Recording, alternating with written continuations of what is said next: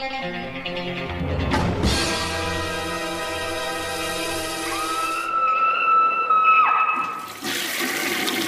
guys, what's up? It is week 190. And first I want to start this out with a correction. I was going on and on about the Lodge, how the dad was a psychiatrist or a psychologist. He wasn't. He was a journalist. So, yeah, I'm an idiot. But still, world's worst father. Worst father of the year. It's just he studies somebody for so long and he's still that dumb about them or about anything psychological. Anyways, I'll move on because this episode's going to be super long. This episode is probably the most movies I've ever watched in 1 week. I think this is my record that I've ever, since I've been keeping track. I watched 24 movies this week. 16 are 2020 qualifying watches. So I think when I get to the 16 2020 qualifying watches, I'm going to put like a 2-minute time thing on there, limit, even though sometimes I rant and go on and on and on. I think I'll be brief with them because the year-end show is coming up for 22 shots, and I'll have my top 10, and I'll do probably a top 25 on here. So, yeah, you guys will get to hear a little bit more about them. So anyways, let's start this out. We're going to start this out with a big one. Probably one of the best releases of the year. And this has to be, this is the Tremors 4K release from Arrow Video. So, really, what can you say about Tremors as far as a movie is concerned? First, Tremors, I think, is maybe objectively the best horror film of 1990. I absolutely love it. I adore it. I've always loved it. Of course, it's a rare movie made at the time. The plot is basically there's this place isolated. I think it's Nevada, perfection, small town, maybe 10 to 12 people live in it. And there's a couple handymen who are our main characters, played by Kevin Bacon and Fred Ward. And one day they decide to leave town, and something stops them. It appears that people are being picked off by something. Come to find out, it is these things called graphoids.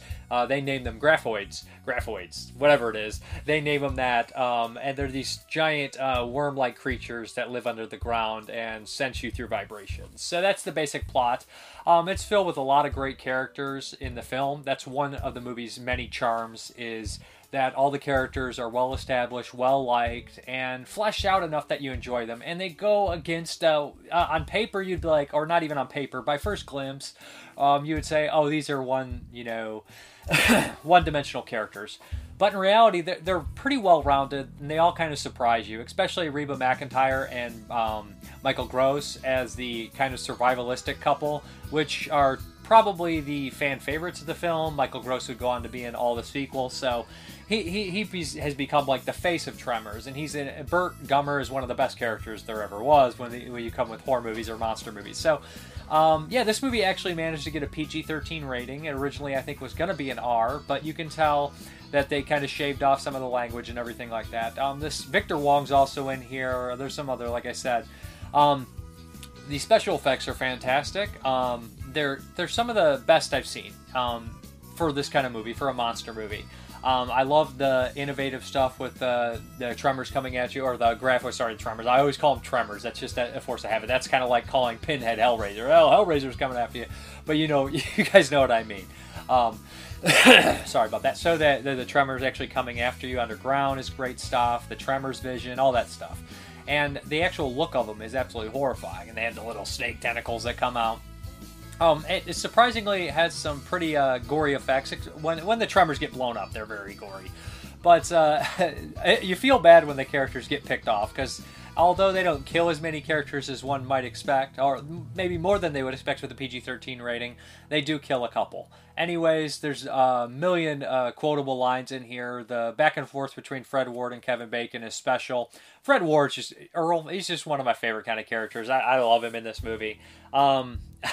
I just say a couple things that if anybody has seen it, know. Elephant Gun is amazing.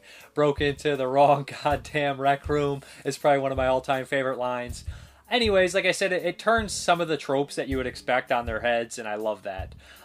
Just a really fun movie. One of my favorites. You can watch it anytime. Vastly entertaining. The 4K looks fantastic. It sounds fantastic. And I would spend all day going over the features here. But the new features on here is what I kind of checked out. I kind of focused on the new features on there. There's a new commentary with the guy who, I think he made the Tremors book. So he does a commentary on here. Then we have a new 30-minute making of, and these are my favorite kind of making ofs because they take all the interviews they have and they cut them together and add in clips and everything. It's just so much better than watching, 45 minutes with one person, 45 minutes with another, because this kind of like, it's the best of hits. Although you can watch the extended interviews on the second disc as well, along with shorts by the filmmakers. So that's really cool. But I like the kind of best of hits they have here with that making of, because you have Michael Gross, you have Kevin Bacon in here, a bunch of other people. Kevin Bacon's the guy you don't really expect them to get. Unfortunately, Fred Ward's not in here, but he's got to be getting up there. And then there's also new interviews with the composers, both the composers, and they talk about how they both worked on the film, and how one of them had a lot of it scored, and they replaced some of his music, and he doesn't seem that bitter about it. I love the score in here. I like both actual contributions that they made, one being more the action horror-oriented, and one having that kind of almost Western mystique kind of Friends kind of theme that I really enjoy. And then they have one with the line producer, they have one with the special effects people, so it's just kind of insane that they have all these people involved with this release. It's a great freaking release, it looks great, and I know that the 4K might have sold out, the limited edition, but I'm sure they'll have a basic 4K coming out. There is the Blu-ray still available. But if you don't have this and you're a fan of Tremors, you should track it down. It's a great release of probably, arguably, the best monster movie of the 90s. Somebody correct me if I'm wrong. I can't think of one from the 90s that's better when we're talking like creature features. So yeah, Tremors, all-time classic movie, great release too. So definitely a contender for best of the year. Okay, this next one again by Arrow Video, and this is I'm going to mispronounce his name, but it's a Kitamura movie, and this is Versus. This actually includes both cuts of the film on there. The original 2000 version that runs 2 hours and maybe a little bit of seconds, and the Ultimate Versus, which came out in 2004, which is a re-edited version from the director that runs about in 2 hours and 10 minutes. New CGI added, some other footage, and a new color correction and music and stuff like that.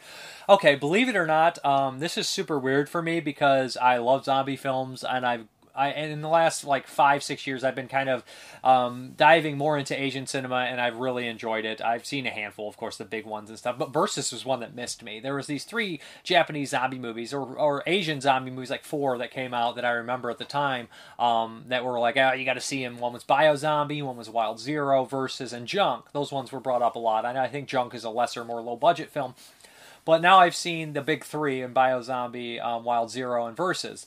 And Versus is just kind of crazy do-it-yourself filmmaking that I love. It's an epic 2-hour movie involving samurais, yakuza, zombies, evil forest, all that kind of stuff. So, yes, it also is comedic in a lot of ways, and it does kind of reflect the movies of, evil Sam Raimi, or somebody like that, Evil Dead 2. Okay, so this is a pretty wild movie. And the 2 different cuts open up differently. But we're going to go more focused on the original 100-minute cut, which opens with these 2 prisoners kind of escaping. And they're basically met with some Yakuza guys who have a woman kidnapped. And they tell them, we got to wait for the boss to decide.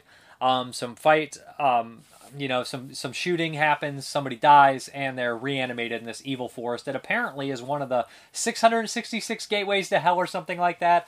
Maybe the other couple are, at least some of those might be Fulci's gateways to hell too. So let's see 666 movies about a gateway of hell opening or something like that. I don't remember exactly number. But anyways, this is one of them. And the dead are coming back to life when they die in this forest. So they chase after the guy because they need him for something. And it turns out that the guy that they're waiting for is in the forest as well. And he has some special powers, and he starts to, revive some of the Yakuza that have been killed, and they're super badass zombies, and there's gun fights with zombies, and shooting, and all these clever kind of fun gags and everything like that. And it's just a blast. It's really big. There's arms getting chopped off and stuff. There's good gore, but the action's really top notch. I really enjoyed myself with this one. I thought the characters were pretty unique and pretty established, and it's just huge. It's a big movie, man. It's really big. It's really crazy. I like that they included both versions on here, and that's probably only on the limited edition where you get the extended Ultimate Versus. You can actually watch that one in English if you'd want. I wouldn't recommend that, but I checked it out a little bit in English. But I don't know which one I would prefer. I think I prefer the original version just because that's the way I am. The color correction does look better. If I believe they did. They lightened it up, maybe made it less drained of color than the original. But yeah, there is a scene that I would recommend in the longer version that I did enjoy. One of the bad guys gets a fight scene with the guy that is not in the other version, if I'm not mistaken. But yeah, it's just a lot of fun. A lot of very 2000 Yakuza, but also like zombies and stuff, and just a lot of high action. Like I said, this is right up my alley. This speaks to me. On the disc, it does have a bunch of features, archival stuff, but the new edition that I really like was kind of a Japanese film historian or a fan of Kinemura, going over his films and his career and stuff like that. And that's really cool too, because I am familiar with his films like not Meatball Machine, Midnight Meat Train. Sorry, these movies mix up, and Godzilla Final Wars, and some of the other stuff. But he starts very early, and he does his trajectory of his career to see how he got these, and how this guy basically was kind of disgusted with the Japanese film market at the time, and he was just tired that they weren't making any action or fun movies for anybody to watch. So he wanted to go out and kind of prove them wrong and go out and make action and horror and the genre films that he grew up enjoying from Australia and America and Japan. So that's a really cool feature, and I would recommend checking that out for sure. But Versus, this movie is very low budget, so I'm sure it's as good as it's ever going to look. It has a gritty look to it. It's all shot in the woods and stuff, so I love that too. But I thought they did a pretty good job with how it looks and everything. No complaints. I expect the quality for a lot of low budget movies to reflect what they cost and what they were shot on, and the sound. There's like a bunch of different sound mixes too. So yeah. Anyways. Good stuff. Versus from Arrow Video. Really enjoyed it. Okay, we got another one here. Another 4K release from Blue Underground. And this is Vigilante. That's right. Starring Robert Forster and Fred Williamson. The man Fred Williamson. Directed by legendary director Billy Lustig. William Lustig. Or my friends at 22 Shots call him Billy Lust. It's just a joke. But anyways, love Bill Lustig's films. He directed stuff like Maniac, Maniac Cop, Maniac Cop 2, Uncle Sam, Relentless, a slew of stuff. And nobody captures New York City quite like William Lustig. Yeah, so this one is, the featurette on here kind of sums it up better. It's called like Blue Collar Death Wish. And that's pretty much it. You know how Paul Kersey was in Architect? Well, the guys in this movie, they're blue collar, especially when you got guys like Fred Williamson and Robert Forster playing them. Robert Forster, I think, is he feels like a very blue collar kind of actor, and I mean that as an utmost compliment. So yeah, so Vigilante follows a story. It opens up with Fred Williamson talking right to the camera in his ultimate cool way, how his arms move and everything. He's like, I've had it up to here. And the way I don't know, the guy's just cool. He's like one of those guys that is the epitome of cool on screen, no matter what he's in. So anyways, he is running this vigilante group that includes Richard Bright, which is really cool. Another character actor I completely forgot was in this movie. He's in a couple Peck and Paw movies and Odds Against Tomorrow and Cut and Run. Just very, very memorable character actor. So him and a couple other guys, they're tired of the city. The cops, there's not enough of them, right? There's not enough of them, and crime is overwhelming. So these guys go out at night and beat up the bad guys and make sure they don't sell drugs in their neighborhood or do anything else like that. So something awful happens to Robert Forster's wife, who stands up for a guy at a gas station against the gang members, and that makes her a target. These gang members take, vengeance on her, and some tragedy strikes. Robert Forster is, of course, heartbroken, and he decides to join up with the vigilante group.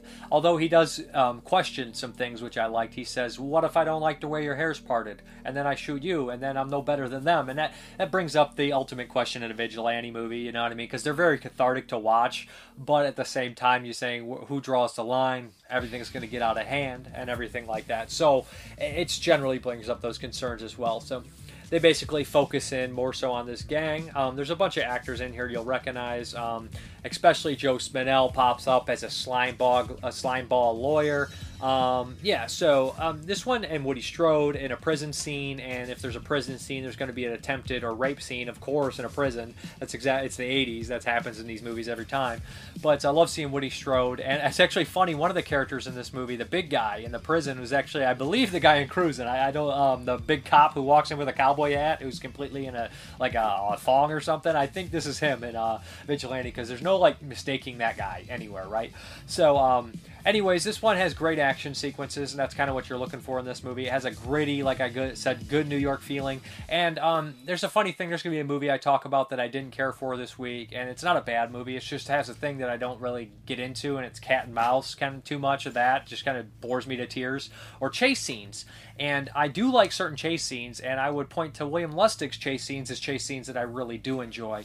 The chase scenes in this movie, when Fred Williamson chases down a drug pusher, and he chases him through the streets, and they're hopping fences, it seems dangerous, it seems gritty, it seems real. There's moments when they slow down and talk to each other, and I know it just, you're like, Dave, that's exactly a chase scene or a cat and mouse chase scene. I'm like, but for some reason this is very effective. I buy it. It's not shot like every other scene I've seen, and it feels like real danger. You know, nothing ever goes over the limit to where I'm saying nobody could do that, but I feel like the people doing it are actually doing it, so it just makes it a little bit scarier.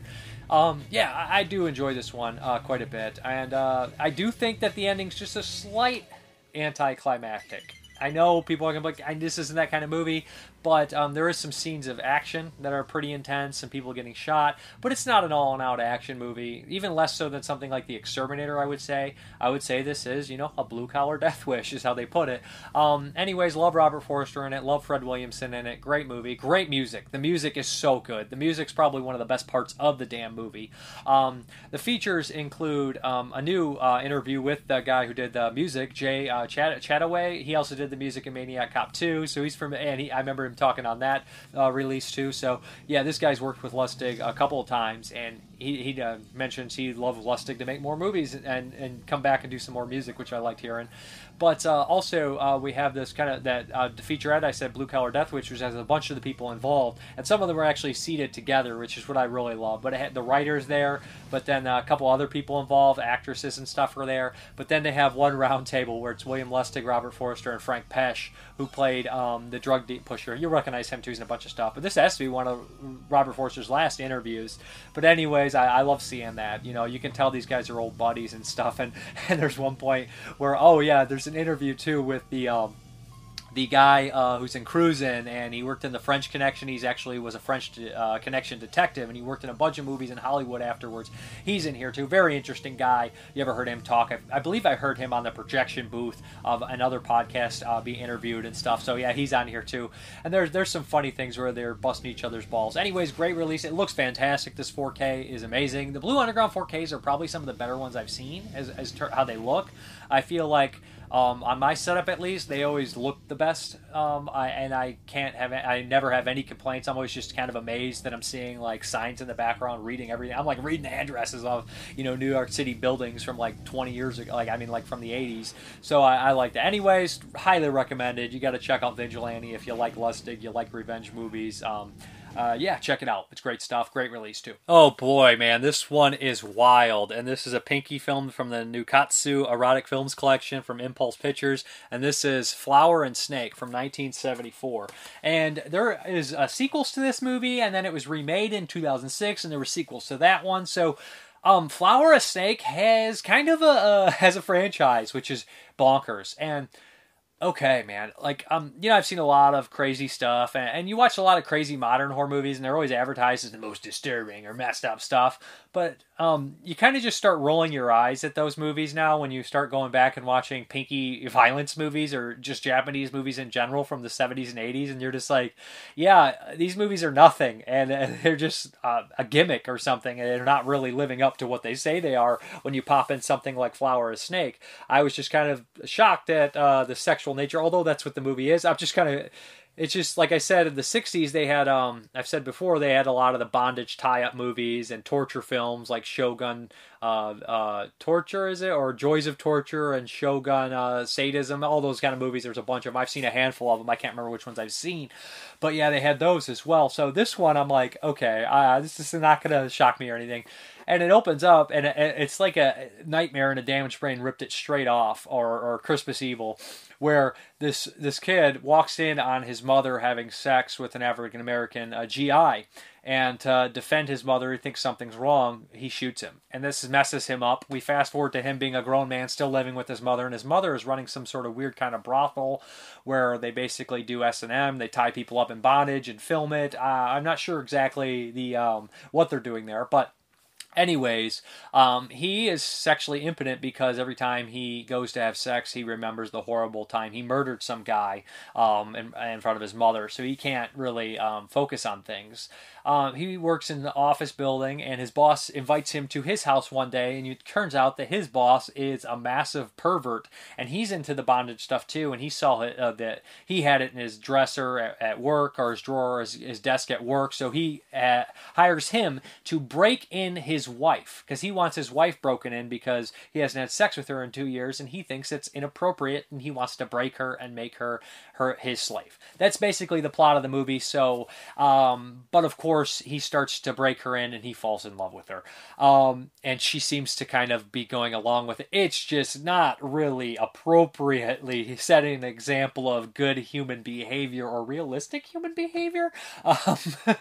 So it's just really kind of nasty and raunchy. There is enemas in it, which had flashbacks to water power, and not as explicit as water power, of course, but I didn't expect to see enemas in this movie, okay? I'll tell you that. I don't really expect to see it in very many movies at all.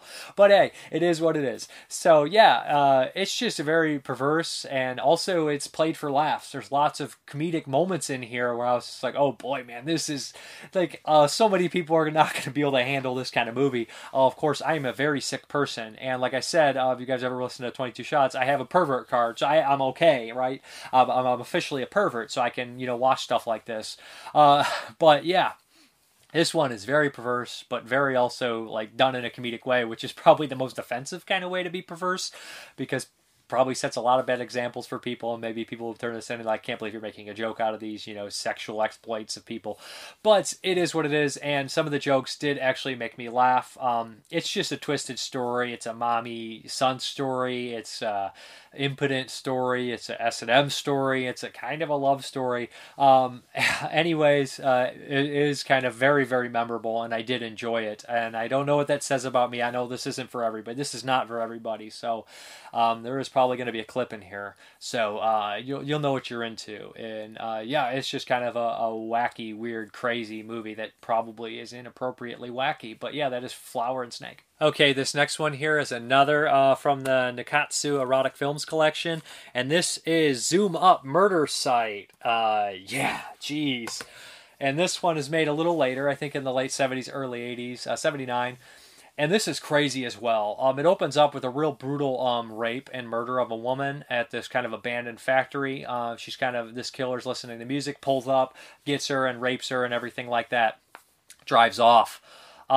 And then this is like the most rapey film I've ever seen. We have this this woman who's, I think she's the tutor of her, tutoring this guy's daughter or something like that. I can't remember all the details and all these characters, but they go out one day and he's obviously interested in her, but she's married and he's a younger man and he has a girlfriend and she's married, but it doesn't stop him. He wants to molest her, but she doesn't seem doesn't want to have sex, so he starts to kind of force himself upon her, and then she goes with it and seems not to really be that upset by it, which is again a bad sign for the show in these movies.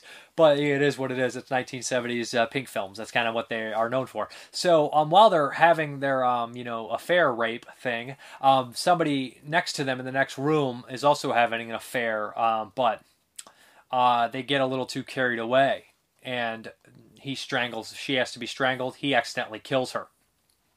So what happens is he doesn't know that somebody witnessed it, and he throws the body down this pipe, and we see a couple other bodies down there. So this is definitely a killer dumping ground. So it seems that this guy is the killer, and the woman becomes hyper-focused on him, and they want to turn him in, but they don't want to give their identity away about the affair, and it gets really complicated when other people start to blackmail people, and other people are molesting and raping people. It gets crazy without spoiling too much, but by the end of this, it is completely bonkers. It is mean-spirited. It is nuts. So in other words, I really enjoyed it. It is a crazy kind of a loopy thing where people aren't who you think they are, and everybody in the movie is an awful terrible rapist or a killer or a blackmailer. But yeah, check this one out if you're into these kind of movies. There is kind of an elaborate story. The title of the movie doesn't do it any favors, okay? Zoom Up Murder Site or something like all these movies. Like I said, a lot of these Japanese movies from the time, especially the Sato titles, they don't do the movies any favors because right away you just think you're renting porno. And a lot of people would look at these probably as one step above porno. But I don't think there's anything wrong with porno, but these movies are not porno. So yeah, this is different. And this, like I said, there is a crazy story in here, and it unfolds pretty well, and there's a lot of characters, but although it is easy to follow, but you have to watch it, you know what I mean? Because everybody's not who they seem to be. Really, really like this one. It is pretty good stuff. Again, these ones, I don't think I've not enjoyed any of the ones from this collection that I've seen so far. So yeah, check it out. Okay, the next one here is a Patreon pick from my boy Jonathan Wilhelm, and he picked Grave Robbers, the 1989 movie by the same director of Cemetery of Terror and Don't Panic. I've seen Cemetery of Terror a couple times, so he picked Grave Robbers. I was very excited to check it out from Vinegar Syndrome. Yeah, this one is nuts. Really enjoyed this one. It opens up kind of in your typical, flashback, not flashback, but olden days where this guy is an evil sorcerer of some sort trying to raise the devil or raise the Antichrist, give birth to this woman, whatever. He is stopped. There is an axe planted into his chest, and he is buried, entombed. We fast forward into modern times, and there's these young kids, teens, late teens, whatever, and they basically make a living by grave robbing. And one of the characters seems to have some sort of psychic bond, or just know where gold is. I don't know. It doesn't matter. So they decide to dig into the cemetery, and they find the tomb underneath the cemetery where this guy's buried. They take the axe out of his chest. Big no-no. Take the emblem necklace off him. And, of course, he rises back from the grave, and he goes on a crazy slasher kill spree, similar to a Friday the 13th movie where he's axing people. The gore's pretty solid. The kill count's really high. It gets really nuts. It gets really insane. The setting's great. The cemetery looks great. All that set design stuff under there is cool. The monster is really entertaining. A cop, of course, is involved trying to stop the situation. This one's pretty fast-paced. There's no downtime. The music is good. This is a very easy watch for a horror film in the late 80s. It's got, lots of cool things to go with it. At the end, I love the mass scene where they kind of go along with, stopping the monster. But anyways, this is just, it's a monster with an axe slasher, but it's satanic, of course. I don't have that much to say about it because there isn't that much of an elaborate plot or anything, except that this one, no knocks on it, doesn't do anything wrong. It does everything very simple and very straightforward, and it is what it is. It's a Mexican horror slasher from 1989. It's really entertaining. It's really cool. The special features on the disc do include an interview with the director, who looks really young for his age. I was kind of surprised he looked that young. I mean, hell, I look as old as the guy, and he's like 60. He's like 58. So, yeah, he talks a little bit about his film career and everything like that, getting started, and how Grave Robbers was a little bit more him inside the movie than Cemetery of Terror and Don't Panic. Don't Panic was definitely made for the market, of course. But maybe I'll watch Don't Panic next week. But anyways, this one looked great. Vinegar Syndrome's cleaning these ones up, man. The best in the biz, right?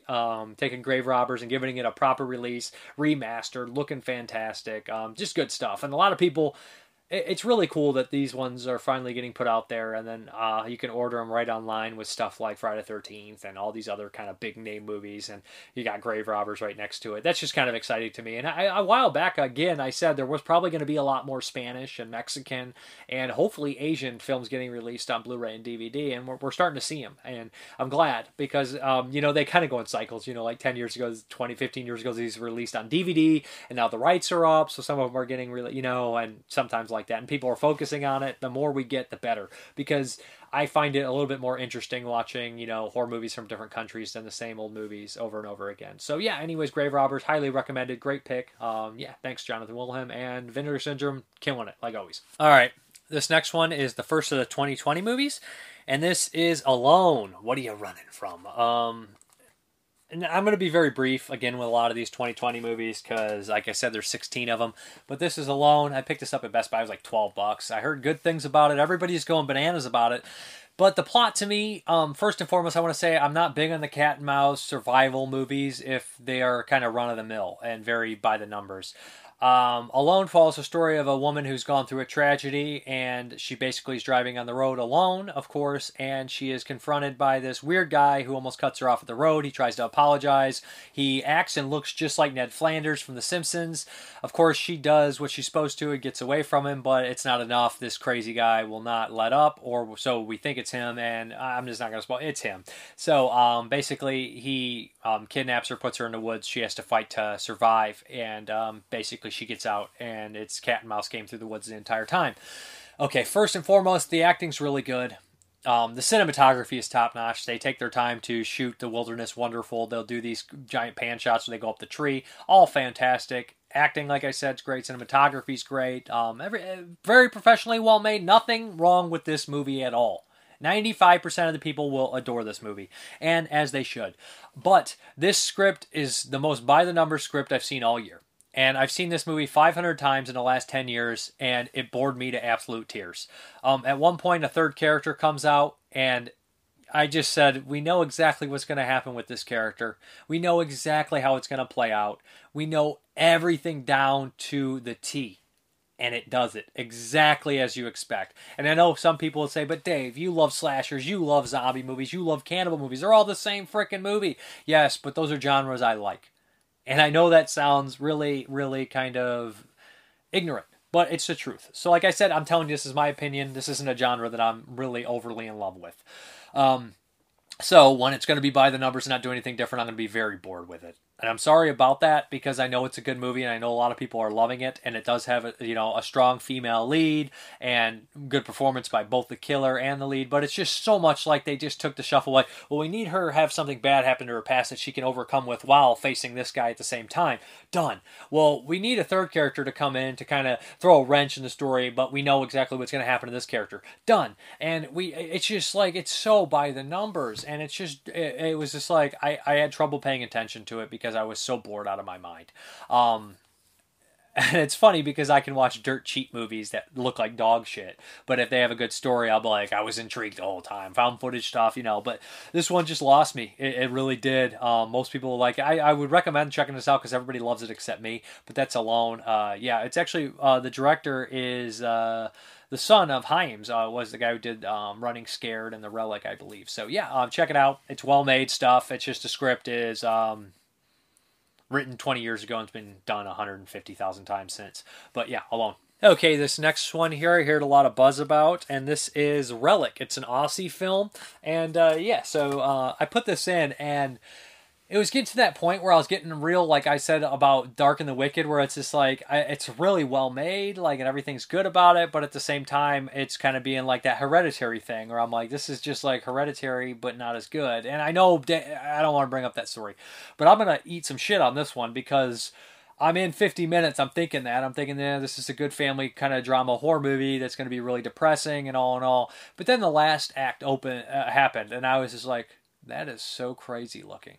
That image and that what it's saying there, and I thought about it a lot, and it was a lot better than I was giving it credit for while watching. This is a really strange film where it's a woman, older woman's kind of losing her grip, dementia, Alzheimer's, something like that, and what happens is basically the mother and the daughter come, the mother and the granddaughter come to help her out, and they're starting to notice weird things. She's missing at first, and then she comes back, and she does lost time. She doesn't know where she was.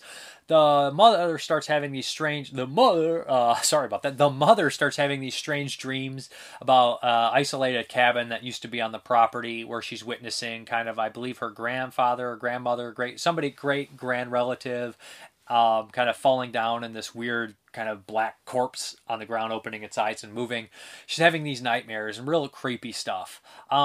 Before long, we start to realize that part of that house has been put into this house, and that's kind of where the horror would come from. I'll leave it at that. But this is definitely a movie about being scared of getting old, the Hereditary, horror, it's kind of Lovecraft in that way, because if you ever read the Lovecraft stories where, the whole story, he's, reading about his family lineage and wondering why they went crazy, and then there's the reveal why they went crazy and why their blood was tainted, without spoiling that story, but it's kind of like that the same way, but not exactly. This is kind of a very, a horror movie done in a kind of a very real situation for a lot of people, you know, dealing with loved ones getting old, dealing with the idea that you're possibly going to go crazy as well or suffer from this horrible disease. So there's that. But the ending packs a punch. The last act is really strong, really good. This one's well acted again, well shot. Cinematography's great, locations are great, very good movie. And this one I did end up liking. I think it's a good movie, and I think the ending really, really speaks volumes. And the imagery in the ending is something that is very haunting. And there's a couple haunting images in the movie, and people are like, but it's a dream sequence. It's like, yes, it's maybe a dream sequence, or maybe it's somebody remembering something they saw a long time ago and they tried to fucking forget it. Yeah, probably that. Or maybe it's, you know, the lineage warning them, or the area that they're at warning them, or whatever the hell that shack was that was torn down is inside the house and it's warning, you know, it's a lot of cool things like that. But anyways, it's a relic. Good stuff. Okay, the next one from 2020 I watched on Amazon Prime, and this was made in 2018, not released until early this year. This is Extracurricular, and I'll be quick with this one. The concept is really great. It opens up right in the beginning with a double murder, and then it's a bunch of these kids sitting down in this cafe discussing it and saying, well, we got them pretty good, but this didn't work, this worked. And you realize that these 4 kids who are supposed to be the cream of the crop of their school, you know, with their extracurricular activities, but their extracurricular activity is really just murder. And that's what they do for fun, and that's, you know, how they carry it out. But there's 4 of them, 2 of them are dating, 2 of them are siblings. So, of course, they're talking about it, and they want to make one more planned escape. One of the kids seems a little distracted, so, you know, that's going to bring some problems there. Meanwhile, the sheriff is trying to figure out the situation as well. So, that's pretty much the setup, pretty much the plot. This one's pretty mean-spirited, and the ending is pretty hardcore. It's really hard to watch characters that are really immoral and awful the entire movie, and then they try to shed some decency or try to shed some regret or some, you know, different feelings of opinion on the varying just causes of who's more sick in the movie. So at first you're like, what? And then you're like, I guess it kind of does make sense. Sometimes there is a ringleader to the awful group of people, but yeah, I ended up enjoying it at the very end. Although I don't feel like the sheriff has the connection with 2 characters that he's supposed to have. I felt like it was weird. I felt like they were from 2 different worlds, the way they acted, the way they interacted. It just felt like they were just kind of mixing 2 movies with those kind of aspects. But I really don't have that much to say about it. I did enjoy the movie, and there's a couple moments that are pretty intense, but you're also following like the bad characters in the entire movie, which is kind of rare. Like, so at the point you really don't feel much for them. But one of the characters is a little worse than the others, and it's kind of funny because I respect that character the most, because the other characters are really washy in what they're doing, and this one has their mind made up, and they know what they're going to do and what they're going to get away with, and I can respect that in the world of awful people more than the kind of ones that are like, I don't know, it's like you're doing it or you don't, you know. But anyways, Extracurricular, check it out, pretty good. Okay, this next one is another 2021, and this is The Swerve. Now, not necessarily a horror film. There's some really horrible stuff in it that I think would qualify possibly as a horror film. So, this movie is about a mother who just has a lot of pressure on her. She has kind of an unhappy marriage. She has 2 kids who don't respect her and don't appreciate her. She has parents that really don't pay attention much to her either. And then she has, on top of that, a sister who gets all the attention because she's an awful person. That's all, I'm going to put it that way, and she always needed the help. So, there's a lot of small details in this story as well, but essentially one day she's highly stressed. A car is trying to run her off the road. She swerves at them, they crash, they die. That haunts her. She never gets over it, and that's kind of the beginning, even though you kind of seen these things within her earlier, the beginning of her decline. She's noticing these things, the way her husband acts around her sister and other women, and she just knows what's going on. And she starts to do some other things that I don't want to spoil too much, but she starts relationships with other people in the film she shouldn't be, probably. And it's all, you think that it's like lashing out to hurt the people, but you kind of find out it's just that someone, pay attention to me, look at me. And it's just weird because she's just so underappreciated. It's just sad. Watching this made me feel awful, thinking back at the times when every time I was, you know, just didn't treat my mother with the utmost respect or, you know what I mean? Think about, you know, all the good things she was doing for you and everything like that. It made me feel bad, but there's some real messed up things in here. And it's really set up. Everything here near is set up well. Like there's a rat in the beginning that she poisons and that will come back into play. They mentioned that she was heavy as a kid and one of her kids is heavy and the other brother's making fun. All this stuff plays in and it just feels pretty real. But yeah, it's pretty grueling, man. A great performance from the lead too. She pours her heart out, and it just feels real. It's a very depressing movie. Yeah, you really feel sorry for her, even when she crosses the line on a lot of things. You're always rooting for her, even when it's awful. So that's a swerve. Okay, another interesting one from 2020, and this is on Amazon Prime. This is Murder, Death, Koreatown. And this one, I'm not 100% familiar with how real or how fake this is. It's a found footage movie, and I guess that lies within its charm, right? So basically, this guy, it's all found footage, point of view camera. And the guy is really annoying. So warn you, he's annoying. And throughout the entire movie, he starts to lose his grip on reality and falls down this rabbit hole of obsession. And you start to hear more about him, and you're like, man, this guy is just losing it over this story. This movie, basically, it opens up with this guy discovering that there was a murderer across the street or in the same apartment complex as him, and he's just really interested in figuring out how it happened. He starts to look at the details and realizes that there's no way this could have been carried out the way they say it is, because there's blood like blocks over in the alley, and there's no other blood leading to it. And then all of a sudden, they were arrested here, and the body was here. None of this adds up. So he starts to get real paranoid and really obsessed with it. His girlfriend obviously does not like this, but he starts to notice weird scribblings on the wall in Korean. And these these pastors all around. So he starts to put and make his own story, or possibly it is the story. And he's interviewing all these people around the city and town, and they feel real. Like, I'm pretty sure that some of these people did not know this was a movie. But of course, people start ending up disappearing or killed.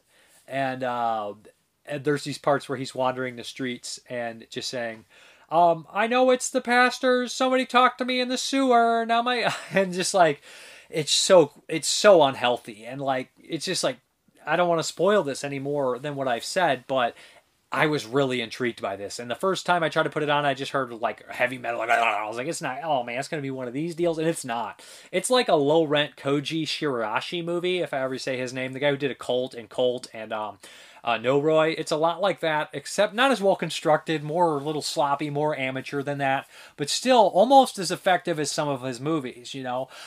This is really good stuff. I really like this. I was really impressed with it, and I was really intrigued until the end of the film. It's very short too, but man, he talks to this homeless guy for some time, and this guy's great in the movie.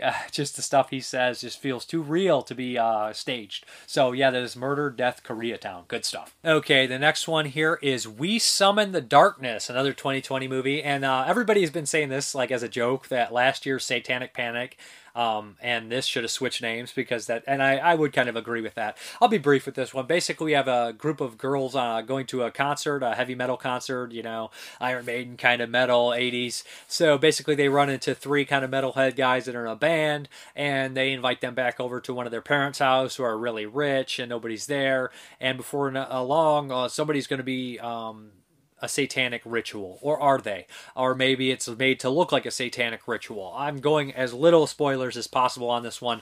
Johnny Knoxville is a preacher, a televangelist, and he's in the film. Very wasted role. Very, very minimal wasted role to me. I felt like he didn't do anything. There is some gore effects. They do make a mistake on killing one of the best characters right off the bat, and that's kind of like, man, that kind of sucks, because then you got to spend the time with a little lesser of the characters. Although most of the characters I did enjoy. The gore gags are solid. Most of it takes place in one beautiful house.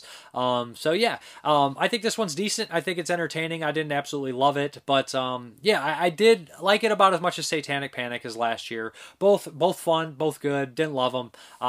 And I'm just kind of curious about one of the aspects of why would somebody take them to this house to do this act and everything like that, without spoiling too much. But hey, it is what it is. Yeah, that's We Summon the Darkness. Okay, the next one, another super quickie, is the Creepshow Holiday Special. Yep, I had to watch a Christmas horror movie around this time. So, yeah, this one is, I think it's like 45, 46 minutes or something like that. Very, relatively short. I watched the first season of Creepshow, really enjoyed it, most of them. So, yeah, this one, like I said, it starts off, and this guy ends up showing up to this, I can't remember what they call them, but it's lycanthropes, plural, as in like more vague, like all different kinds of shapeshifters. He wants to show up to this place, and they don't want to let him in at first. Eventually they do, and he's in this kind of meeting of Shapeshifters Anonymous, and they all kind of reveal who they are. and there's a cheetah and there's a turtle, and he thinks he's a lycanthrope, and they're like, "Are you sure?" And then they kind of like basically figure out everything, and it's really goofy and really funny, and there's some good lines in here. And then you come to find out that there's a holiday twist where Santa Claus isn't who you think he is, kind of like Satan's slave or something. Without spoiling it, there's a big battle with a bunch of Santa Clauses and some transforming monsters. It's goofy, it's fun, it's light. Nothing absolutely amazing. Some of the special effects at the end literally just look like Halloween props, especially the big werewolf looks just like they got it from Halloween City and doctored it up. It's not great, but it's entertaining, and it'll do you good on how around Christmas or something like that. I enjoyed myself. It's fun. This might be the only movie that you get to see a were-turtle, which I loved. It looks really cool. Yeah. Okay, the next one here is the Icelandic vampire film Thirst, released this year. I rented it on Amazon. Okay, so here we go. This is a horror comedy about a vampire. It's kind of minimal in a lot of points. The soundtrack does a lot of the work. They'll play these like needle drops and it'll be slow motion of people running. But anyways, it's about a gay vampire who's rescued. He's basically in an alley getting beat up, and it seems like he wants to be beat up to feel something. This woman, who kind of is in a real bad situation, her brother recently died, her mother has blamed her for it, basically sticks up for him. And he's so taken back by this that he decides to, help her out, let her sleep in his car with him, and she knows that he's a vampire. But he's also a gay vampire, and he feasts on the male, part.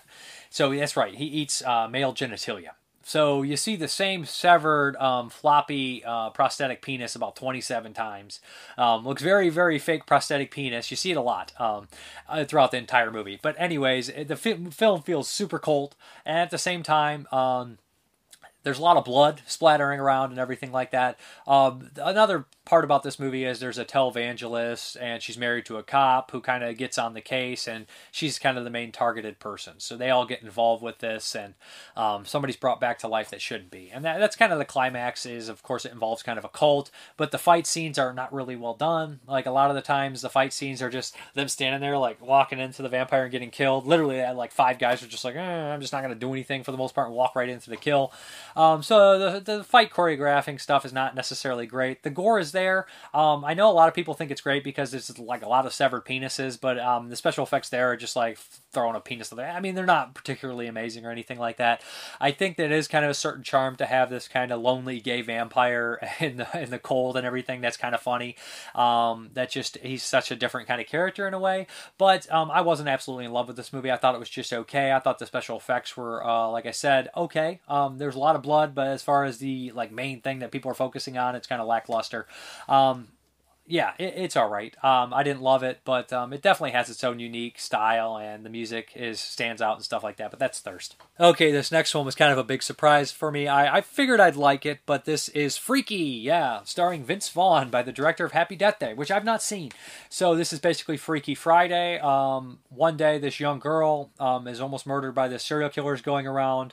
The serial killer is very kind of a mixture of Michael Myers, Jason Voorhees, pretty much unstoppable. He kills teens and everything like that. He kills teens that are committing, like sex and stuff like drugs, and a typical kind of slasher 80s guy, or what so they think they do in modern movies. So anyways, basically he goes to kill this young girl in high school, but he's using this weird knife that he picked up from the last crime scene, and this switches their bodies. So, the typical Freaky Friday story. Okay, so now we have 6'5" Vince Vaughn acting like a teenage girl with the body of a serial killer, trying to hide from, and meanwhile make sure that her friends know who she is. But we also have serial killer Vince Vaughn in this young girl in high school. So you can see what's going on. So of course, the serial killer now is easily can kill people a lot easier because they don't expect them, while the young girl is super strong at the same time.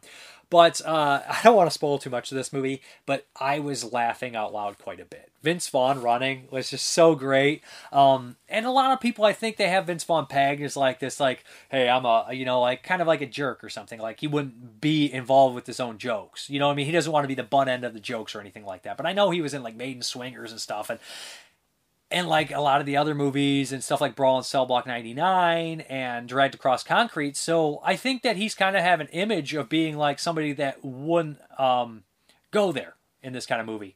But Vince Vaughn goes there. Like, I was surprised that Vince Vaughn went there. And there's this moment in the back of the car where he's sitting there.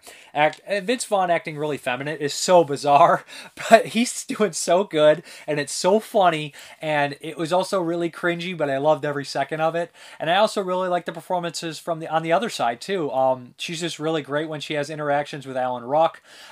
This is a really fun movie. This is one of the most fun I had all year. This is a vastly entertaining movie. Highly recommended. Don't want to spoil too much. This movie is a bigger budgeted film comparison to a lot of the other ones, so there's needle drops and stuff that a lot of the other films I think this year probably couldn't afford, but highly recommended. Good stuff. Out of all the movies I watched, there's good gore too, of course. Of all the movies I watched this year in 2020, this one would be one that I would rewatch and show other people, and just like, because it's so approachable for a lot of other people, and I did really enjoy this one. Really liked it. It is freaky. Okay, your boy here is getting tired. I might have to cut this in two parts and do two separate recordings. This is The Call from 2020 again. This is a South Korean horror film that's on, I think it's on Netflix, and I heard some good things about it. South Korea pretty much knocks it out of the park when it comes to this. So this is a super strange movie. This young woman is moving back to her house, or her home, her old childhood home, just to kind of settle things with her mother's in the hospital. Her father died really tragically in a fire that she blames her mother about. And she leaves her cell phone on the train on accident. And she tries to get the cell phone right away. But she gets she starts to get these strange calls when she calls the cell phone, and she's using like this dial-up cord phone. And pretty soon she realizes that she has a direct connection to somebody that lived in this house, I think in the 80s or something like that. And they're directly talking to them. And pretty soon they become friends because this other person on the other line is from a different time period, so they can change things, and they're in the same house, and this is actually the people that her parents bought from. So they have crossovers in time in the past. So she starts to do her some favors, and she starts to demand other things, and at first it starts as a good friendship, and somebody did something amazing and changed their life completely.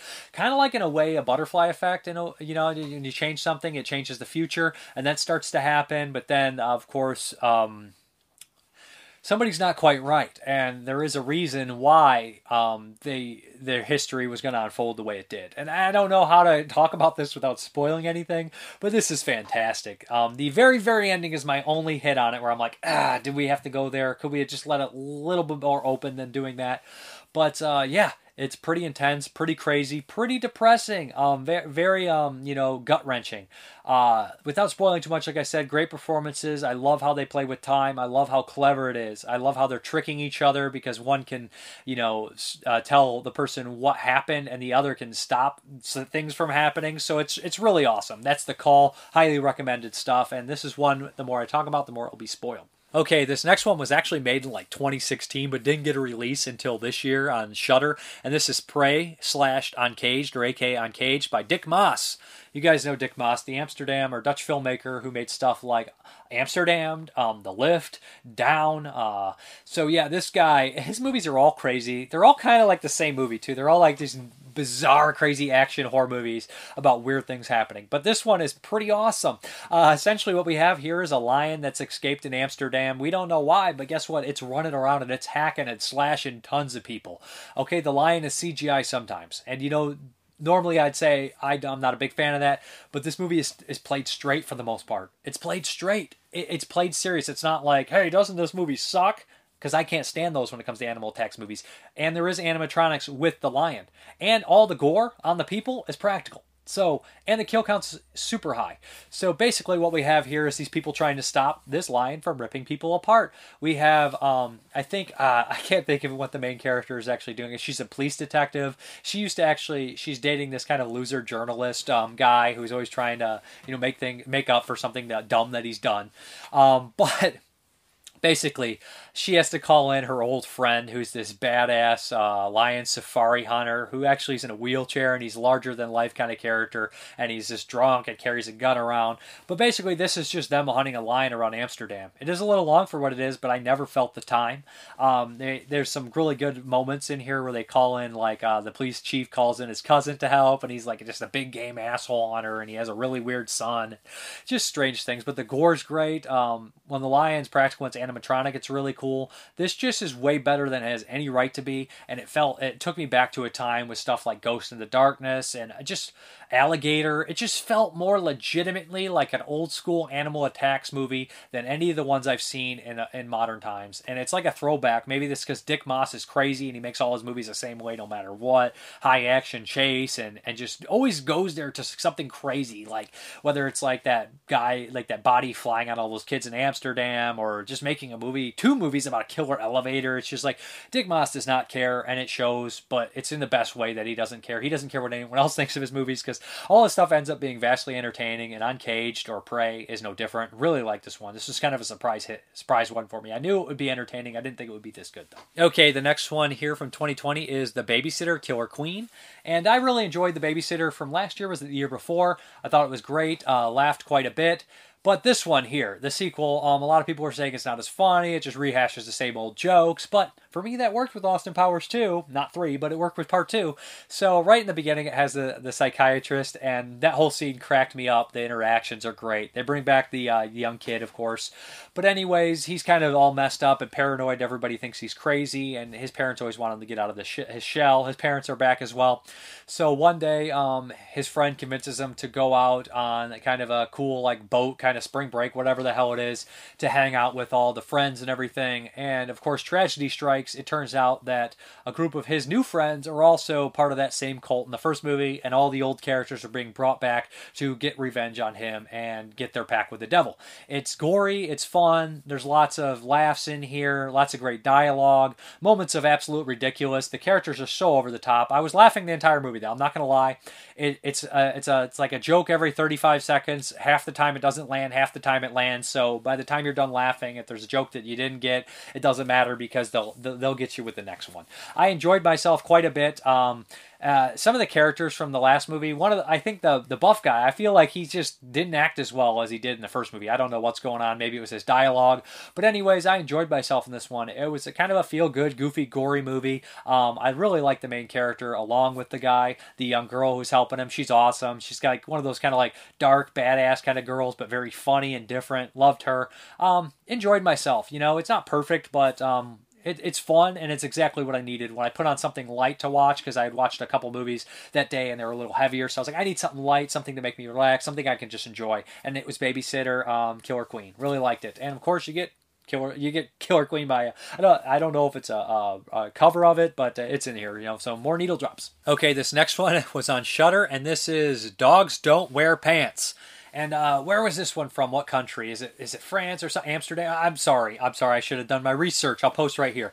But again, I'll be very brief with this one. This one is a movie about obsession and kind of survivor's guilt in a weird way, and fetishism. But we have this guy who's lost his wife really tragically, and he's a doctor, kind of a high-stress job. He's kind of dead inside, doesn't have much personality. He has his daughter still alive, but he just doesn't really seem to be all there. One day, he goes to the tattoo parlor with his daughter, and he runs into some woman performing kind of a dominatrix in the basement. And she steps on his finger.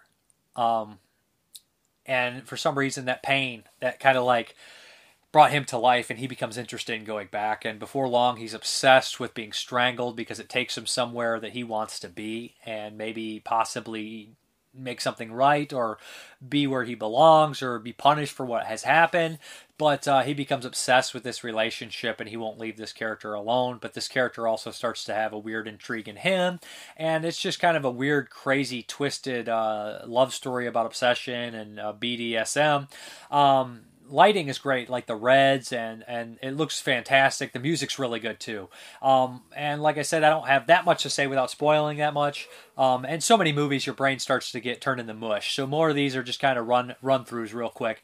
But I love the ending. The ending really stuck out to me. It meant I just love how it ends, with the music playing and the club and everything, and then making eye contact, good stuff. Dogs Don't Wear Pants. Not necessarily a horror film, but horror adjacent for sure. Okay, the next one, 2019, but released this year in the States. This is Werewolf. Yeah, this is another war film. And basically, this is kind of a really cool plot. Another animal attacks movie, if you will, and practical, unlike on Cage, but really cool the same way. So what we have here is a group of Jewish children that escaped the Nazi camp. It's kind of like towards the end of the war. I think they're being invaded, so they abandon the camp. And basically the kids are on the run, getting out of there, and they're attacked by a group of Nazi dogs that are trained to kill Jews. So they hide up in this house, and there's a couple Russian soldiers that are first helping them, and they're attacked by the dogs, and it's a siege movie where the dogs are trying to get in, and there's some deceit and traitor stuff going on between all the characters. So yeah, there's that going on. But anyways, okay, so Werewolf. I really thought this one was pretty solid, pretty good movie. I love how the dogs work. They're all practical. It's scary. The gore, when it's there, is pretty solid. But this movie takes a turn that it has to go one of two ways. And instead of kind of, getting into a gore fest, really mean-spirited movie, it kind of changes gears and wants to let you know that the animals are not really responsible for their actions and stuff like that. But they establish a lot of the characters pretty well. Some of them are kind of background characters, but there's a lot of characters. I kept track of everybody pretty well. Like I said, I don't have that much to say about this movie except that it's good, it's well made, it's well acted, and the ending's not what you expect. And I thought that was pretty good. Anyways, I'd be looking forward to this director's other work. I'm sorry this one's so short, but this is one of the first ones I watched early in the week, and this is probably the first or second I watched. So yeah, this is Werewolf. Did really like this one, but again, it doesn't cross over too much into the horror territory. Like I said, it's more of a war drama, and that beginning stuff is pretty gnarly, showing the war and stuff. But anyways, it wanted to do. It's one of the things where it could have done something that would have made it 100% horror movies, but since it doesn't, it makes it different in a way that I like. So that is Werewolf. This next one here is Amulet. And yeah, this one I had heard a lot of positive things about. Well, 50-50. Some people really loved it, some didn't. So I put this one in, and I didn't know really what to expect. It's on Hulu. And this is kind of these slow burn horror films that are well made. But there's really not enough for me here. I don't want to be too negative on it.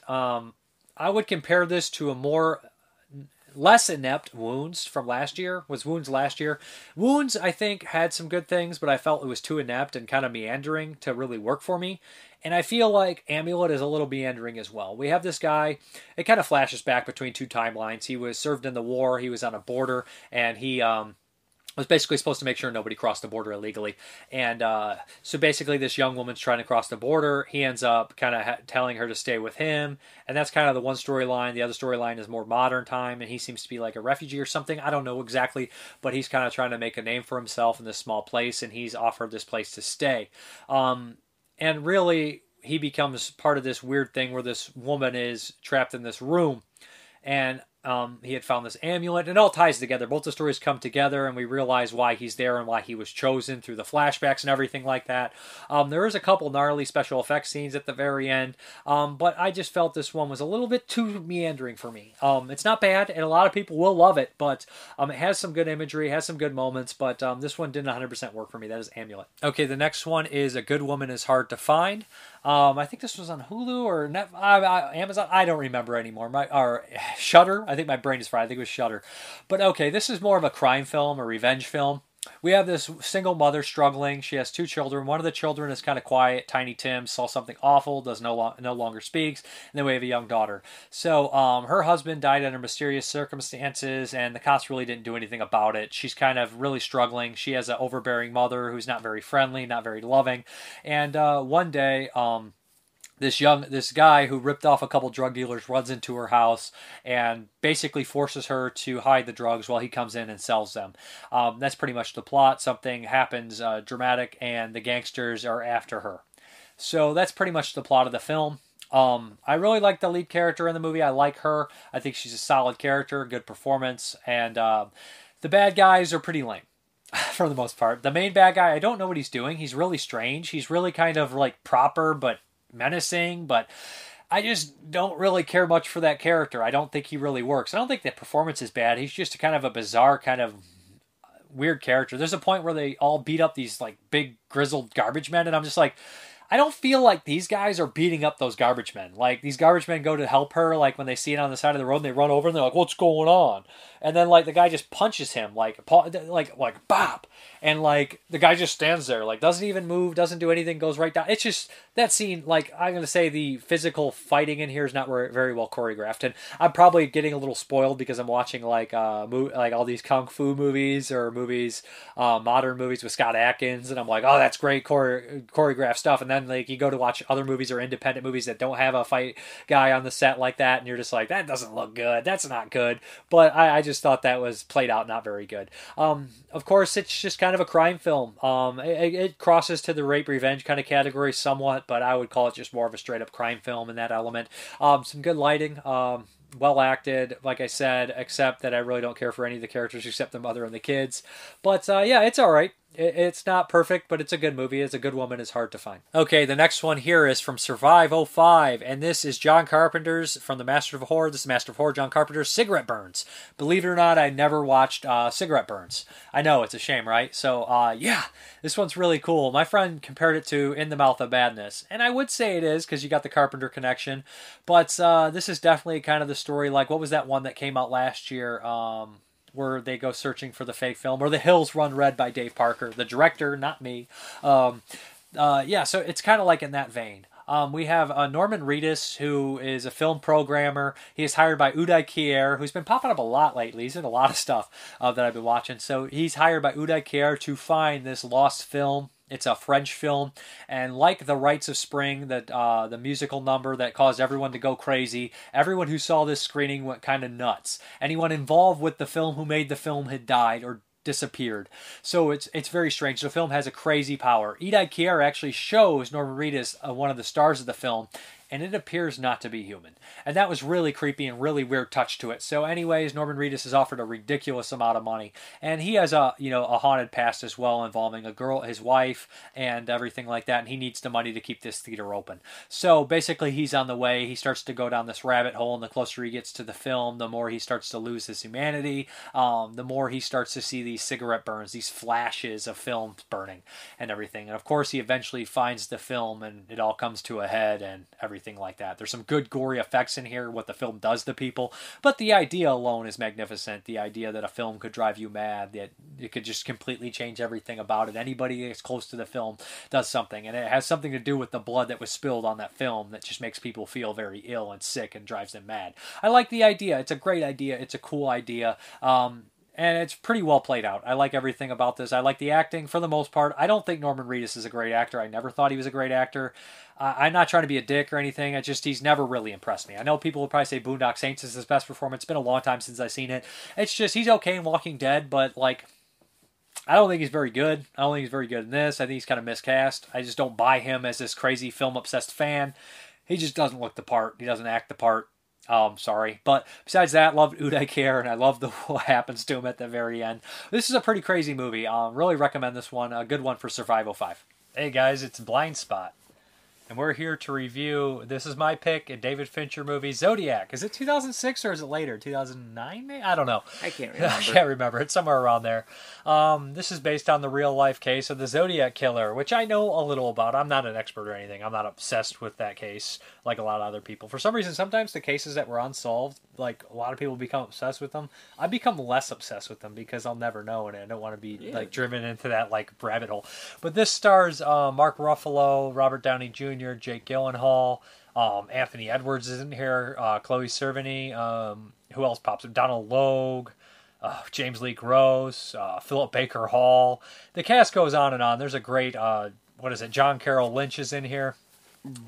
The cast is amazing. It's like kind of all-star cast. It's an epic movie. We watched the director's cut, and this is one that I always wanted to see. People like, oh, you love that movie, and it did not disappoint. It was exactly what I expected. A super well-made thriller that was well acted, really. Oh yeah, it was fantastically acted. I think Robert Downey Jr. was amazing in it. I think Mark Ruffalo is the best. Him too. Mark Ruffalo is an actor I've seen and I've always enjoyed, but I never saw like the stuff. Like I first time I think I seen him like and took notice of him was that's Mark Ruffalo. He's going to be the Hulk, and I'm like, oh, I think I seen that guy. But like this is like 10 years ago, and I was like, he's there. I've seen him in some other stuff, but like I never really paid attention to him as like a star, like a Robert Downey Jr. or something. But this one, man, he was so good in this movie. He actually, the more I think about it, the more I like this movie. I think it's because of him. I really do.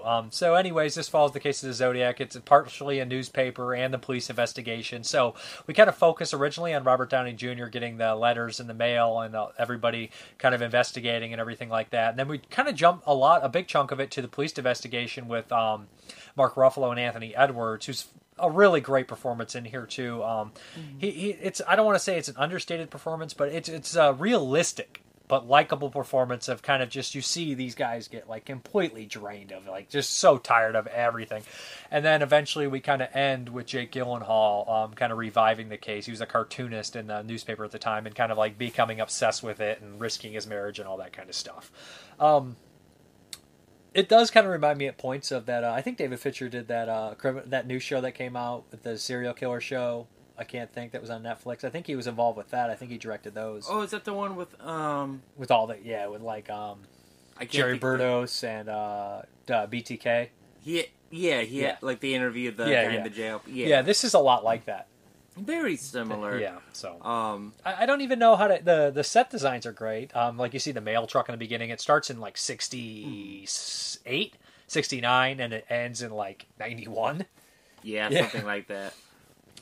I don't even know what to say about it except it's super intriguing. And do you have anything else to say about it? Well, like the movie itself is like divided into parts. And like I said, I think that I had seen a good chunk of this when it came out a long time ago. I remember it because it was like early 2000s, and like every time you turn on like the History Channel or Discovery or whatever, it's like the Zodiac Killer. Because every time they release like a big period piece movie, they always have to do like that are based on true stories. They always have to do like the specials on like those channels. Well, also it's the fact, I think, like if they find new evidence, that will sometimes bring about that, and it will also bring about a movie. Like if they, you know what I mean? Right. And I wonder if that's what propagated this. I mean, because the book itself came out in like 93. We had super weird timing that this was where it fell on the weekly shows. And they literally just deciphered one of his. Yeah, that's did. So weird, isn't it? But I didn't even read that letter yet, because it's like, it's a Zodiac Killer. I don't care who. He's got to be dead by now. Right. He's got to be. Most likely, he's dead. Most likely, he could still be alive. You know, senator. He could possibly be a senator, a very well-known senator in the Republican Party. That's an old joke. I know. I love that joke. Yeah. I like that he actually played along with it too. He wasn't a baby about it. Right. Because it's so ridiculous. What are you going to do? We're talking about Ted Cruz. Yeah. Anyways, no, there are parts of this movie that I really like. I didn't particularly care for the Jake Gyllenhaal section, but that's just because I'm iffy on Jake Gyllenhaal to begin. He's got a knack to play kind of really kind of bizarre, void of human emotion characters. Right. I always like just with feel... Nightcrawler and this. And... Right. I think yesterday I was like, he always just plays like a smug little nerd. He's not even smug in this. He's not smug in this. He's actually awkward. He's smug in this, but I'd still punch him. He's on the spectrum in this movie, I think. He's on the spectrum in every movie. Maybe he's on the spectrum. Like, name one where he's not. Prince of Persia. My favorite parts of the movie are the interactions with Anthony Edwards and Mark Ruffalo, where they're basically like, you want the crowd or you want the scene? He's like, it's your birthday, man. Take the scene. Take the crowd. I'll take the scene. And then when Jake Gyllenhaal drives Mark Ruffalo crazy because he starts like badgering him about the case, and he's like, all right, what I wouldn't say is, if I were to tell you what to do, I would tell you to go look up this guy, and that's how I would tell you, but I can't tell you that. Stuff like that. Right. So he leads him, and it just makes me laugh every time.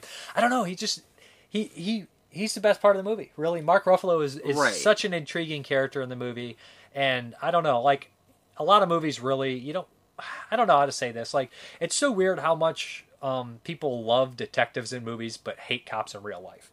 Because detectives, Yeah, I feel like detectives are a little bit different. A detective is different than just a regular. And I don't want to be negative. I don't bring that up or anything like that. But there's just a lot of hatred towards cops. But they still make the best characters in films usually. But anyways, like I said, the set design's great. I like the look of the place. They handled it really well. Jake Gyllenhaal doesn't seem really to age over time, which is everyone else does. Yeah. Like Robert Downey Jr. is actively dying on camera, and then like Jake Gyllenhaal's like, I got a beard now.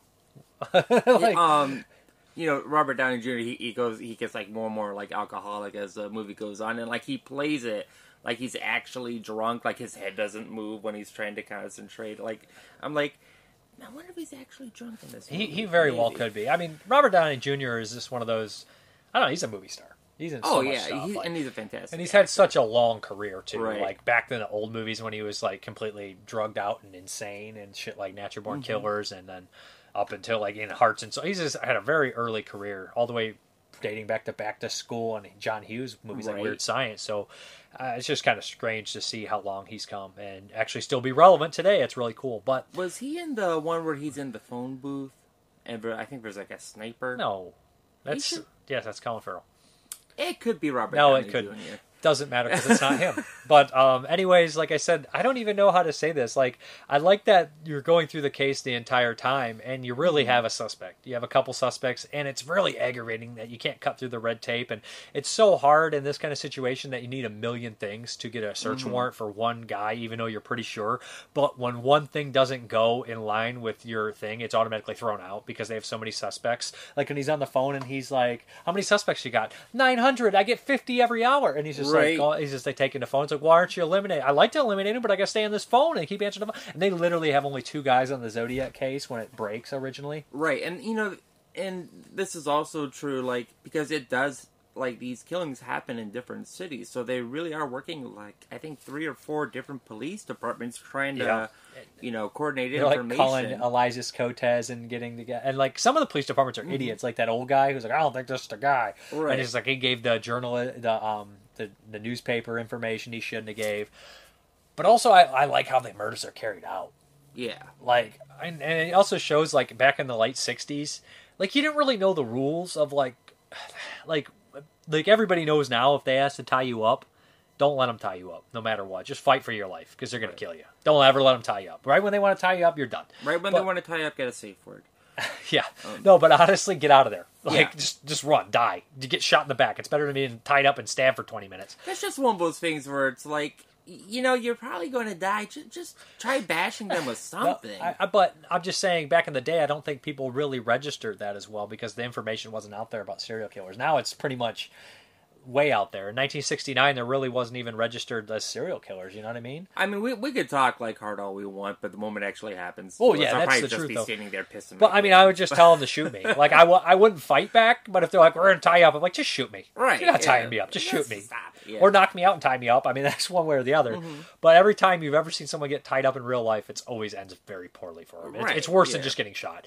But I love it. The Zodiac literally, like, I can't believe this guy walked up in a Zodiac that outfit in real life. Like, that was the eyewitnesses had him in that outfit. He's like walking up. He's like, get on the ground. I'm like, what are you wearing? Wait, he's got like his like symbol. He looks like a cheap Giallo guy. Like he looks more like a G.I. Joe villain, right? Like if you were to throw it like this is Cobra Commander's troops. Well, and then his symbol's like that cross eye, the crosshairs. Yeah, so it's like what's your shtick? It's like I'm a guy. But it's like Deadshot. He never misses anybody, Yeah. But not a G.I. Joe character, but we get the point. I like that they had the guy in the Zodiac suit play different characters, because in real life they thought that it possibly could be multiple murderers. That case is just a mess. It's a mess. It's like the Jack the Ripper case. It's like the Whitechapel murders and the Zodiac murders. It's just like, who's telling, like when they say the Whitechapel murders, it's like not all those are attributed to Jack the Ripper. Right. And like not all the Zodiac murders that like say a super high number are attributed to the Zodiac killer. Like also the same thing with the Boston Strangler. They think there's possibly more than one killer in that, and a lot of those cases attributed. It's just a mess. That's why the forensics DNA get all mixed up too. Well, we couldn't pull a print off this guy because this way. Well, maybe he didn't kill that guy. Maybe he killed the other 3, or then he didn't kill this guy. Maybe some other guy thought he did it and acted like the Zodiac and called it. It's a mess. Oh, Brian Cox is also in this pretty good performance.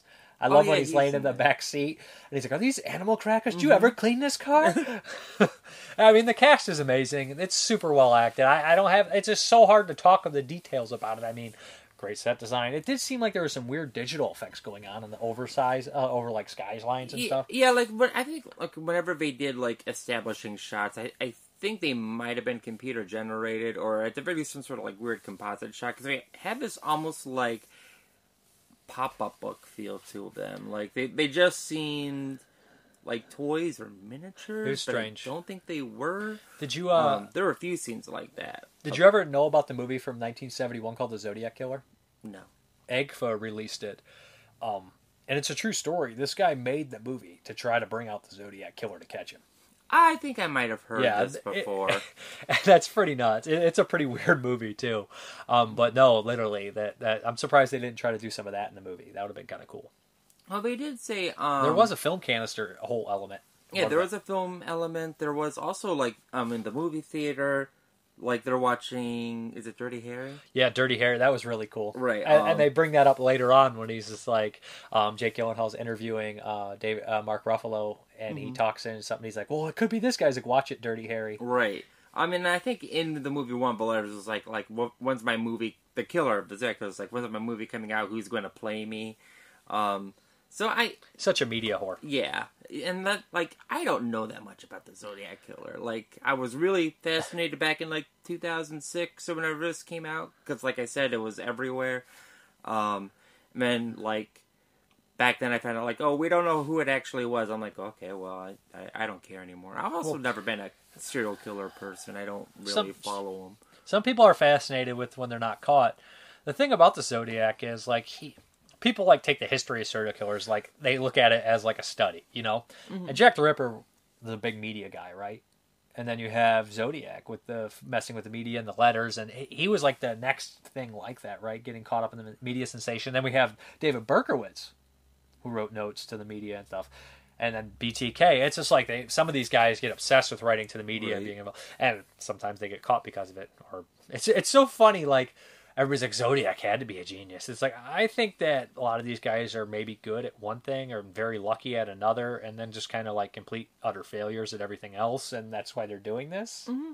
I still think it was the one guy they had. I think the movie does a pretty good job, at the very least, directing you to, you know, this one guy. Maybe new evidence has come out that would suggest it's not, but... Right, and I don't know. We'll never know. Yeah, we'll never know. And like I said, it's interesting because like with Gary Ridgway, the Green River Killer, they had all these guys. They interviewed him like 5 or 6 times, and they thought he was possibly one of the suspects out of a dozen guys. But then when they said, we finally got a DNA match, one of the detectives on the dock was like, it's Gary Ridgway, isn't it? Like, they know deep down inside, like, a lot of them. Sometimes cops think they know deep down inside, they get tunnel vision, they arrest the wrong guy, but like the West Memphis 3. But it feels like a lot of these cops probably have a general idea who they really think it is. Right. And, you know, like, there is a scene in here where, like, Mark Ruffalo brings up a fantastic point. Like, you know, the Zodiac Killer killed how many people? I think 2 in San Francisco, or Ruffalo's at his character's at. Yeah. Like 6 in total, maybe a bit more. But he was like, you know how many people have died since the last time we got any letter from him? This is like years after. Yeah. They're pretty much like it's an open case, but they're not working on it per se. Yeah. He's like 200 people dying like 3 months in like traffic accidents or robberies or something in San Francisco. Like, you know, yeah, Zodiac Killer, he wrote the letters and everything, but like in the grand scheme of things, doesn't really matter. Yeah, what did he do? What's the importance? You know, we're getting murders every day, robberies, etc., etc. So it's like. I guess you're going to be a serial killer. Try to, you know, I don't know. It's weird. It's hard. It's just a thing where they want to forget about it, but they keep getting drugged back in. Everybody, right. Like they're like, it's something that they want to forget, but the like cases seem to haunt these guys, and this one definitely haunted everybody involved with it. It's just. Right. It's just a case that nobody could solve, and it drove everybody kind of crazy. I think it's an excellent movie. I don't think it's in either review books. It's too new. I'd give it an 8.5 or 9. I'll probably give it a 4. 4 out of 5, yeah. Yeah, 4 out of It's 5. definitely that, and that's a first time watch. It's just like it almost has like a sense of like a Scorsese movie where it's like it's really good, and you remember it, and the dialogue's great, and it makes you laugh, and it's just very well acted and enjoyable, but also just good. It's really good. I can't, like, I don't know how else to say about it. Really loved it. I can't remember what's next week, but I'll post right here. You'll see it. Yeah, it's my pick, so it's probably something tacky. Probably in Rocky Horror Picture Show opening theme music. So it could be. I don't remember. How many more weeks do we have? I don't know. I'm done. I'm done. Okay, I'm done. Okay, guys, let's get into these questions. Nick Mua, are there films that are or were constantly broadcast around the holidays over in the US of A? We usually get The Sound of the Music, Home Alone 1 and 2, and any of the Harry Potters. Christmas Story was always on television a lot. Scrooged was on TV a lot, if I remember. If you're not talking about holiday stuff, Christmas stuff, I remember that Halloween 1, 4, and 5 nonstop played in the Howling for like 10 Halloweens in a row. It was just always those same movies. So for Christmas, we'll go Christmas Story and Scrooge were on a lot. Please describe the most magical Christmas you had. I have no idea. I mean, these are weird questions. Like, Christmas together as like a whole, as all the Christmases in one in my head and stuff. So it's really hard to pick the most magical Christmas I've ever had. I really can't pick that. I don't know that. Have you seen the Robert Englund version of Phantom of the Opera? If so, any good? I feel like you've asked me that a bunch of times, and no, I have not. I do have it though. Then we have answers. I basically ask which company did the best, and each company, like genre label, did the best this year as far as releases. I think it's Vinegar Syndrome. Personally, I know people want me to start answering that. Vinegar Syndrome killed it. Okay. Answers. Nick Mua. Firstly, I hope you and the rest of the Parker clan had a happy Christmas. As for who ruled 2020 when it comes to home media, I am also tempted to say Shout Factory, but they release so much per year. My Bloody Valentine, Tales from the Dark Side, Idle Hands. It almost seems unfair. So I'm going to go with networking, releasing, and second sight films. Neither company releases a huge amount per year, but what they release is always worthwhile. Such as the original 1989, The Woman in Black, Black Narcissus, and Revenge, Great Rape Revenge Thriller, and The Strangers. Then Ken Coakley, Severin, and Vinegar Syndrome put out some good stuff this year. I was glad that Severin got to release Cruel Jaws without Universal stopping them. I was also glad that Severin released the Al Adamson collection. Satan's Sadist is my favorite Adamson movie. I just wish they had released an individual Blu-ray of the Satan's Sadist with the soundtrack CD. They did have a blurb this past Black Friday, while Vinegar Syndrome had stellar Black Friday to cap off a great year. Arrow has been disappointing by concentrating on 4Ks and mediocre films like Pitch Black. The only Arrow titles I got were the William Griffith collection, Silent Running, and White Fire, which I bought because I like Robert Ginty, the Exterminator. They did release Tremors, which is a fantastic movie. Wild Will from Chesterfield. 2020 was a great year for movie collecting. Xmas marks the second year of me seriously collecting. Gonna count on Xmas Day what I added to the collection. It was the year of double and triple dipping for me, but definitely got a lot of super rare, obscure releases. I personally think Tentro Video has the best releases in 2020. Thanks for inspiring me to collect and always enjoy your content. Happy holidays. P.S. Highly enjoyed R.I.P. Rest in pieces from Dustin Wade Mills. Thank you. Marco Vintian, hands down Vinegar Syndrome. James D. Cokes agrees. Sam Edwards, Vinegar Syndrome, and Scream Factory both kill it this year. It's actually hard for me to decide. Honorable mention goes to Severin. Daryl Spears, Vinegar Syndrome. Jason Lindbergh, Vinegar Syndrome. Jonathan Wilhelm, the same. Keith Christian, Scream Factory. He says, not the popular opinion, but I thought they still managed to release some gems. And then the Friday set, which I don't care if they had to replace the disc. That's a huge one. Mike Clark, Severin. Matthew Cantor, Vinegar Syndrome. Susie Ayala, Unearthed Films. James D. Cokes, he's really excited. He says that on Earth Story. Jason Lloyd, Scream Factory is the answer every year if you're a horror fan. Kyle Thomas, Severin. Jason Koch, I'd say Vinegar Syndrome for Forgotten Giallo sets. I had seen The Police Are Blundering in the Dark previously, but to see how well they managed to clean it up astounds me. My previous copy was the dodgiest bootleg I've ever seen. The weekend I'm going to go through Volume 2 and Silent Madness. Zach Puccinelli, Severin and Vinegar Syndrome tied for number 1. Draven Rogers, Vinegar Syndrome. Mark Eric Jones, Unearthed does it the best. Samuel Glass Jr., Vinegar Syndrome, hands down, no one else. Not even Scream Factory would have the audacity to put out a beautifully remastered copy of Sweet Sugar and make it affordable. Then we have some just comments. Coco Loco, very honest and detailed review of Kaufman movie there. I can strongly recommend watching the YMS YouTube video on this movie. It pretty much goes through the whole thing in 20 minutes or so, and it really blew my mind. Thank you. Isi Misio, Sleepless Beauty sounds awesome. I've been really digging Epic Pictures quite a bit lately. Lots of trippy stuff. I'm thinking of ending things and did not care for it. Understood it fully, but just didn't care. At times, it felt like it was trying to be weird for weird's sake. That being said, I did watch it not knowing a thing going in, and was surprised it took the turn it did at school, and who the main protagonist or antagonist, really was. The Dark and the Wicked was a great right after I had seen it, but after I stewed on it a bit, it was meh. I know you mentioned The Witch in comparison. The Witch was good, but meh after a few days too. I also agree it shares similar qualities to Hereditary in the sense that there's this dark, brooding doom that hovers over a family. And yep, Hereditary definitely killed the game.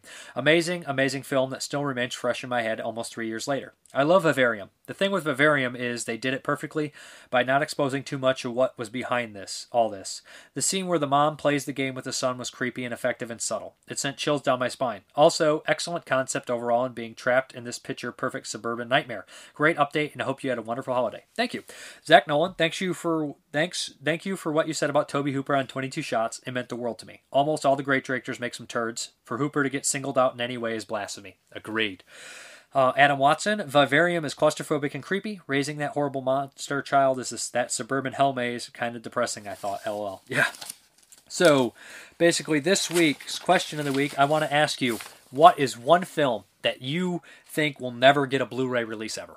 What is one movie that you think, either due to rights, either due to obscurity or subject matter, whatever it is, will never get a Blu-ray release? That's what I'm curious about. I know people would say Midnight Hour has been so long, that's the one they want. But what's one that you don't think will get released? Not one you want, but one you don't think will. Maybe it's The Devils, unfortunately.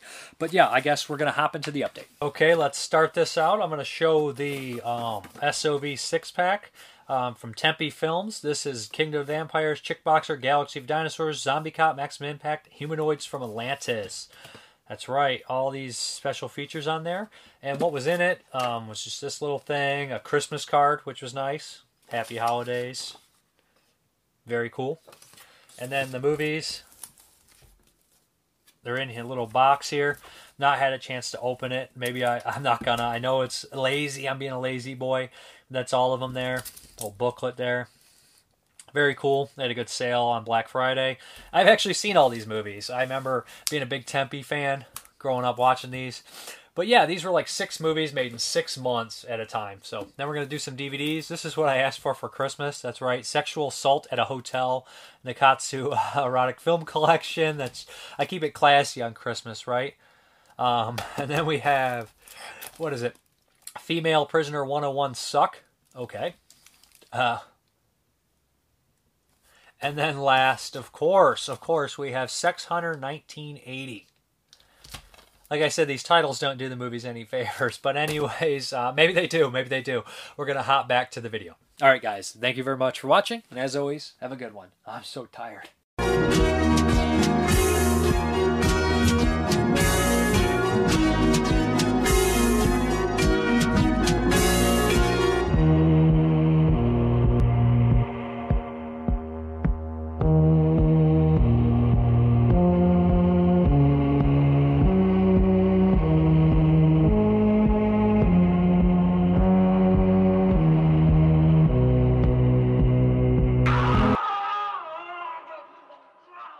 Okay, guys, thank you very much for watching.